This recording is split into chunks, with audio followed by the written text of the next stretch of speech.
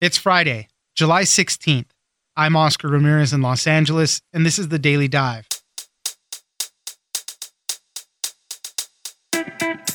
Expanded child tax credits have started to hit bank accounts of eligible families, and for many, the monthly payments will be sent out automatically. But some families may need to sign up on an IRS portal.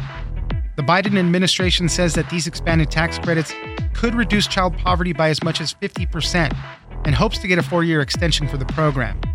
Lauren Egan, White House reporter at NBC News, joins us for What to Know, as anything with taxes is never that simple. Next, former President Trump is not happy about recent excerpts from a trio of new books about his presidency. There will also be more books to come, including a very anticipated release from former counselor Kellyanne Conway. Reports say that Trump sat down for at least 22 book interviews. Meredith McGraw, national political correspondent at Politico, joins us for how Trump is raging over books he did interviews for. Finally, professional dog trainers are having to deal with an increase in misbehaving pandemic puppies. Because of quarantines and shutdowns, many first-time dog owners didn't properly train or socialize their pups, which led them to be overly reactive or have separation anxiety. The big worry for these trainers is that if people can't get their dogs under control, they may be surrendered. Bailey Berg, contributor to Vice News, joins us for more. It's news without the noise. Let's dive in. We shouldn't let taxes go up on working families. We shouldn't let child poverty continue to stain the conscience or drag down our economy. And so I say to my colleagues in Congress, this tax cut for working families is something we should extend, not end next year. Joining us now is Lauren Egan, White House reporter at NBC News. Thanks for joining us, Lauren. Thanks for having me. The expanded child tax credit, the first wave of monthly payments have started hitting bank accounts already. These payments were included as part of the American Rescue Plan. The Biden administration is very happy with these. They say that this could help reduce child poverty by as much as 50%. Lauren, tell us a little bit more about these monthly payments now. Yeah, that's right. These payments are, some listeners might be familiar with them. They have existed in the past, but these are now expanded. It's going to be more money, and it's going to include more people. So before, if you didn't file taxes or you didn't have any income, you were left out of these benefits. That's all changed now. So that's why the White House is really touting this, saying that these payments are going to have the potential to cut child poverty in half, which is a huge change from how the tax credit used to work before. But still, the program faces some challenges. As you mentioned, the eligibility has changed, but you still have to sign up for it. You still have to go onto the web portals and all that to be able to claim this money. And the White House has acknowledged that this is one huge downside of this program. If you don't file taxes, then you have to go onto the IRS website and submit all of your information. If anyone's ever used an IRS or government website, you're familiar with how cumbersome they can be. So that's going to be a significant challenge. Another problem with it is that right now it's just in English. So anyone who does not speak English as a first language, that's going to be challenging as well. And then a third challenge is just that some people don't know that this program exists. You saw President Biden on Thursday give a big speech about the child tax credit. Vice President Harris has also talked about it. But if you don't know that this program exists, then it's pretty hard to get someone to go and actually sign up with the IRS. 39 million families are eligible and who have already filed taxes or have received the stimulus payments. They're already in the system. They don't need to do anything, but they estimate that there's 4 million to 8 million eligible children that are at risk of missing out on this because, of a number of reasons. These families need to go sign up for that. So, Lauren, walk us through who's qualifying, how much money are we getting? What are the changes? So any person who claims a dependent who's 17 years or younger qualifies for this tax credit.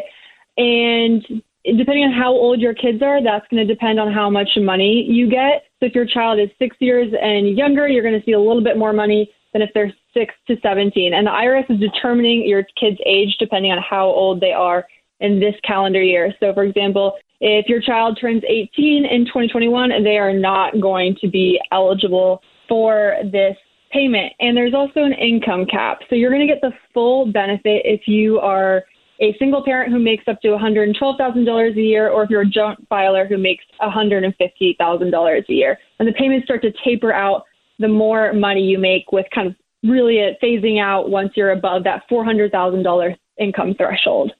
One of the big features of this, obviously, is that they're monthly payments. You can also opt to get it as a lump sum, at the end of the tax season and all. But that's one of those things, nothing is simple when it comes to taxes, unfortunately. And that's one of the things that could trip some families up, depending on the tax filing that you used. If you made more money, these prepayments that they're making here could kind of bite you in the butt later on.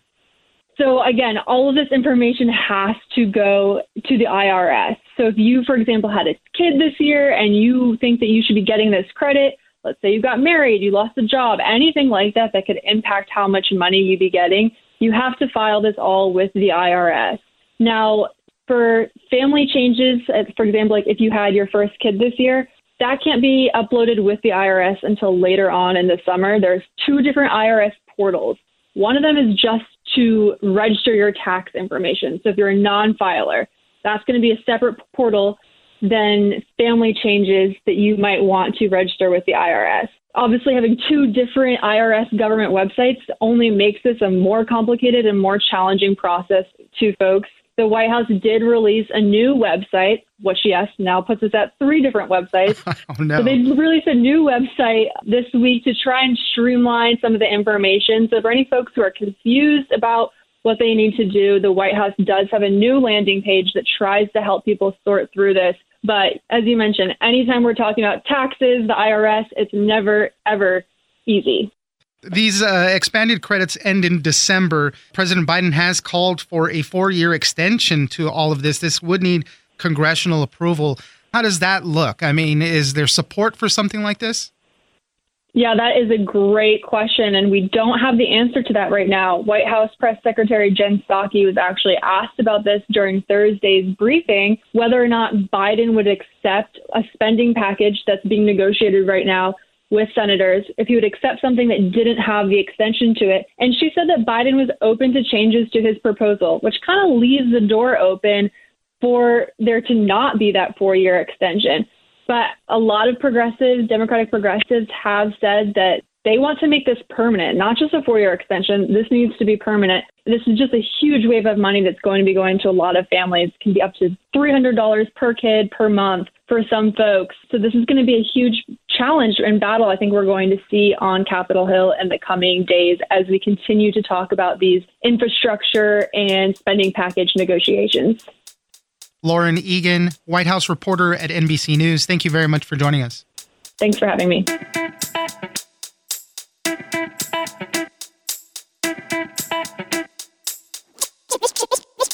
Although he's able to control maybe what he tells these reporters, they also talk to a whole host of people from the Pentagon, from the White House, from across Washington who were in this administration, dealt with this administration, and obviously have some very interesting stories to tell. Joining us now is Meredith McGraw, national political correspondent at Politico.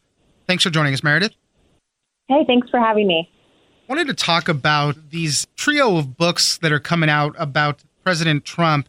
As I mentioned, we have 3. So we have Frankly, We Did Win This Election from Wall Street Journal reporter Michael Bender, Michael Wolff's Landslide, The Final Days of the Trump White House, and I Alone Can Fix It, which is co-authored by a pair of Washington Post reporters. The president obviously is not happy with a lot of what's coming out in this, but he sat down for these books. I think we heard reports that he's actually sat down for 22 different interviews for books, after the election and all. So Meredith, tell us what we're hearing about these books and reaction from the president.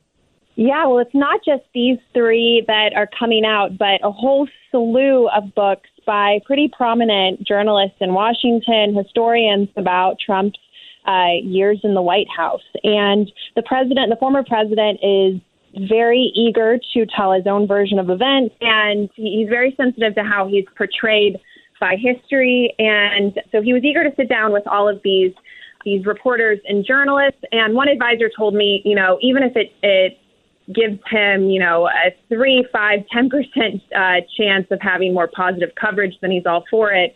But it's safe to say he has not been happy with the excerpts that has come out, because although he's able to control maybe what he tells these reporters, They also talked to a whole host of people from the Pentagon, from the White House, from across Washington who were in this administration, dealt with this administration, and obviously have some very interesting stories to tell. You mentioned that there's obviously more books on the horizon. 2 books, I guess, that people are really interested are going to be from Kellyanne Conway, counselor to the president, and even Jared Kushner. I think the book from Kellyanne Conway is poised to be really, really interesting in what we see there. Yeah, that's really a fascinating one. I am most excited about and most interested in reading that one. Now, it's also interesting that the Kellyanne Kushner book's coming out because they kind of famously feuded in the White House while they were there. But, you know, Kellyanne Conway is someone who is known to speak her mind.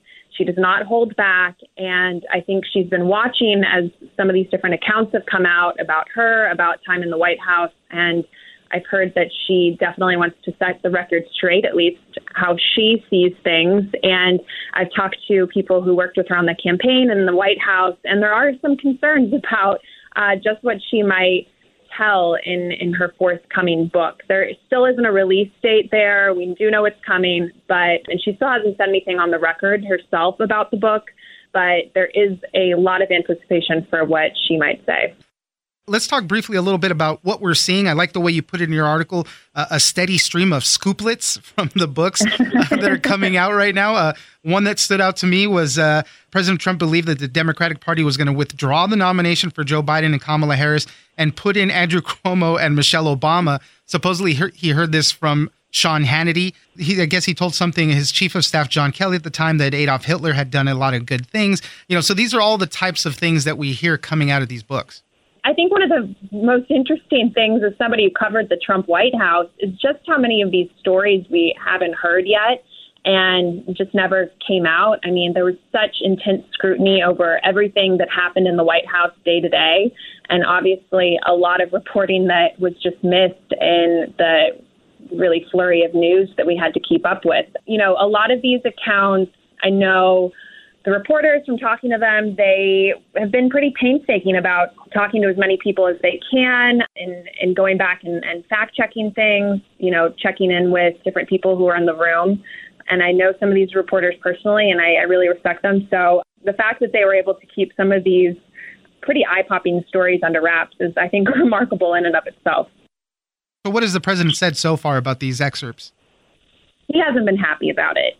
I talked to somebody who recently spoken to the former president, and he's not happy about what has been said. He feels like he made time for these journalists. He sat down with them at Mar-a-Lago, and yet the stories that have come out so far do not paint him in the most favorable light. But I think at the same time, Trump has been in the headlines for decades now, and he's kind of the mindset, especially now that he's not in the White House, that all press is good press. He's still in the headlines. He's still being talked about, and people aren't saying what he would like. Still think he does enjoy ginning up news. Meredith McGraw, national political correspondent at Politico. Thank you very much for joining us. Thanks for having me.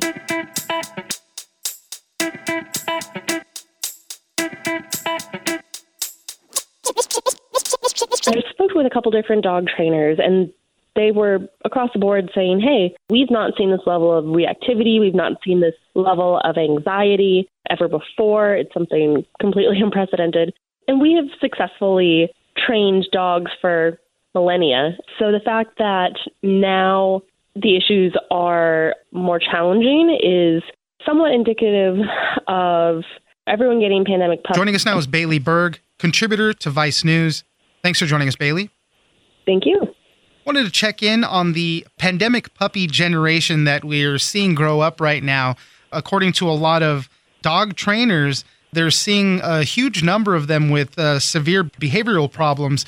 Separation anxiety, being overly reactive are kind of like the top 2 things that they're struggling with right now. And, for a lot of dog trainers, they're booked up months in advance with other clients, and people desperately need help. They don't know what to do to control their puppies right now. So, Bailey, you took a look into all of this. Tell us what's going on.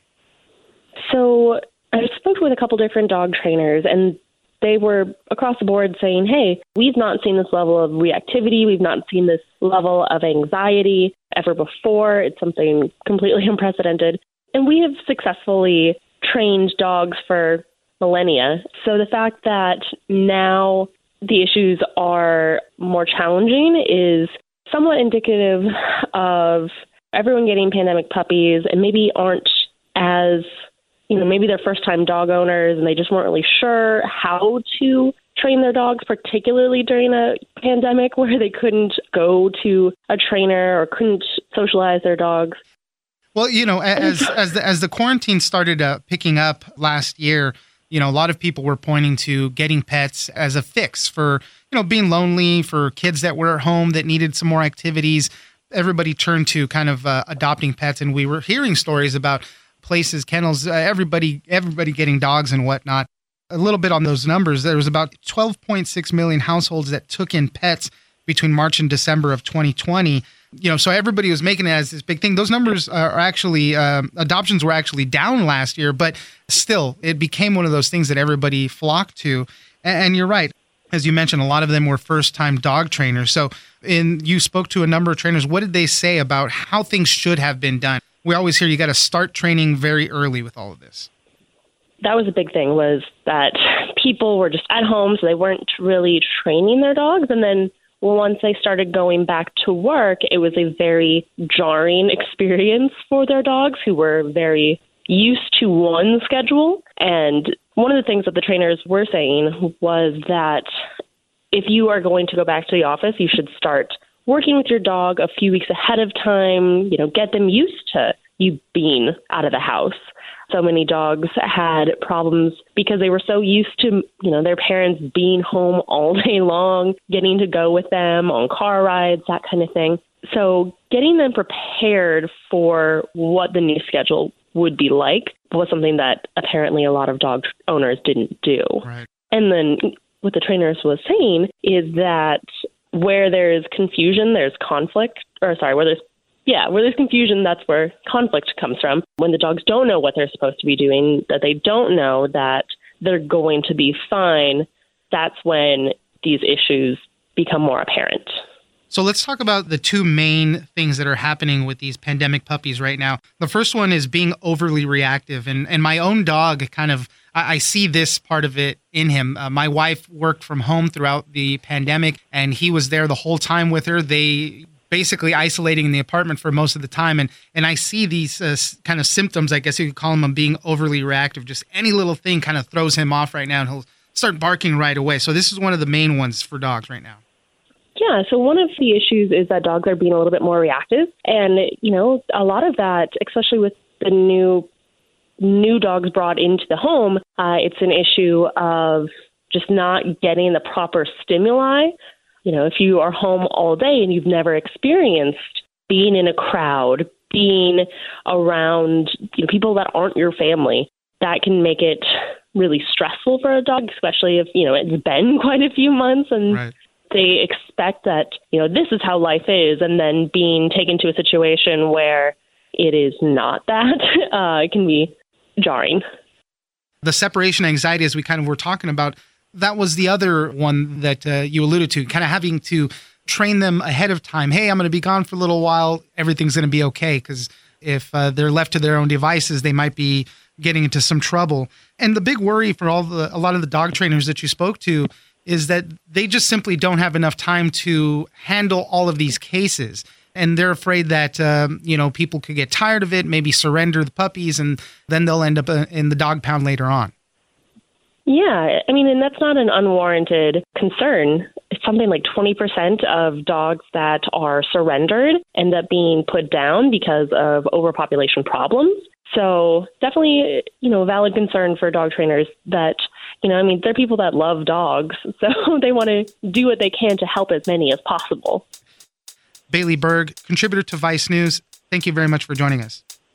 Thank you for having me.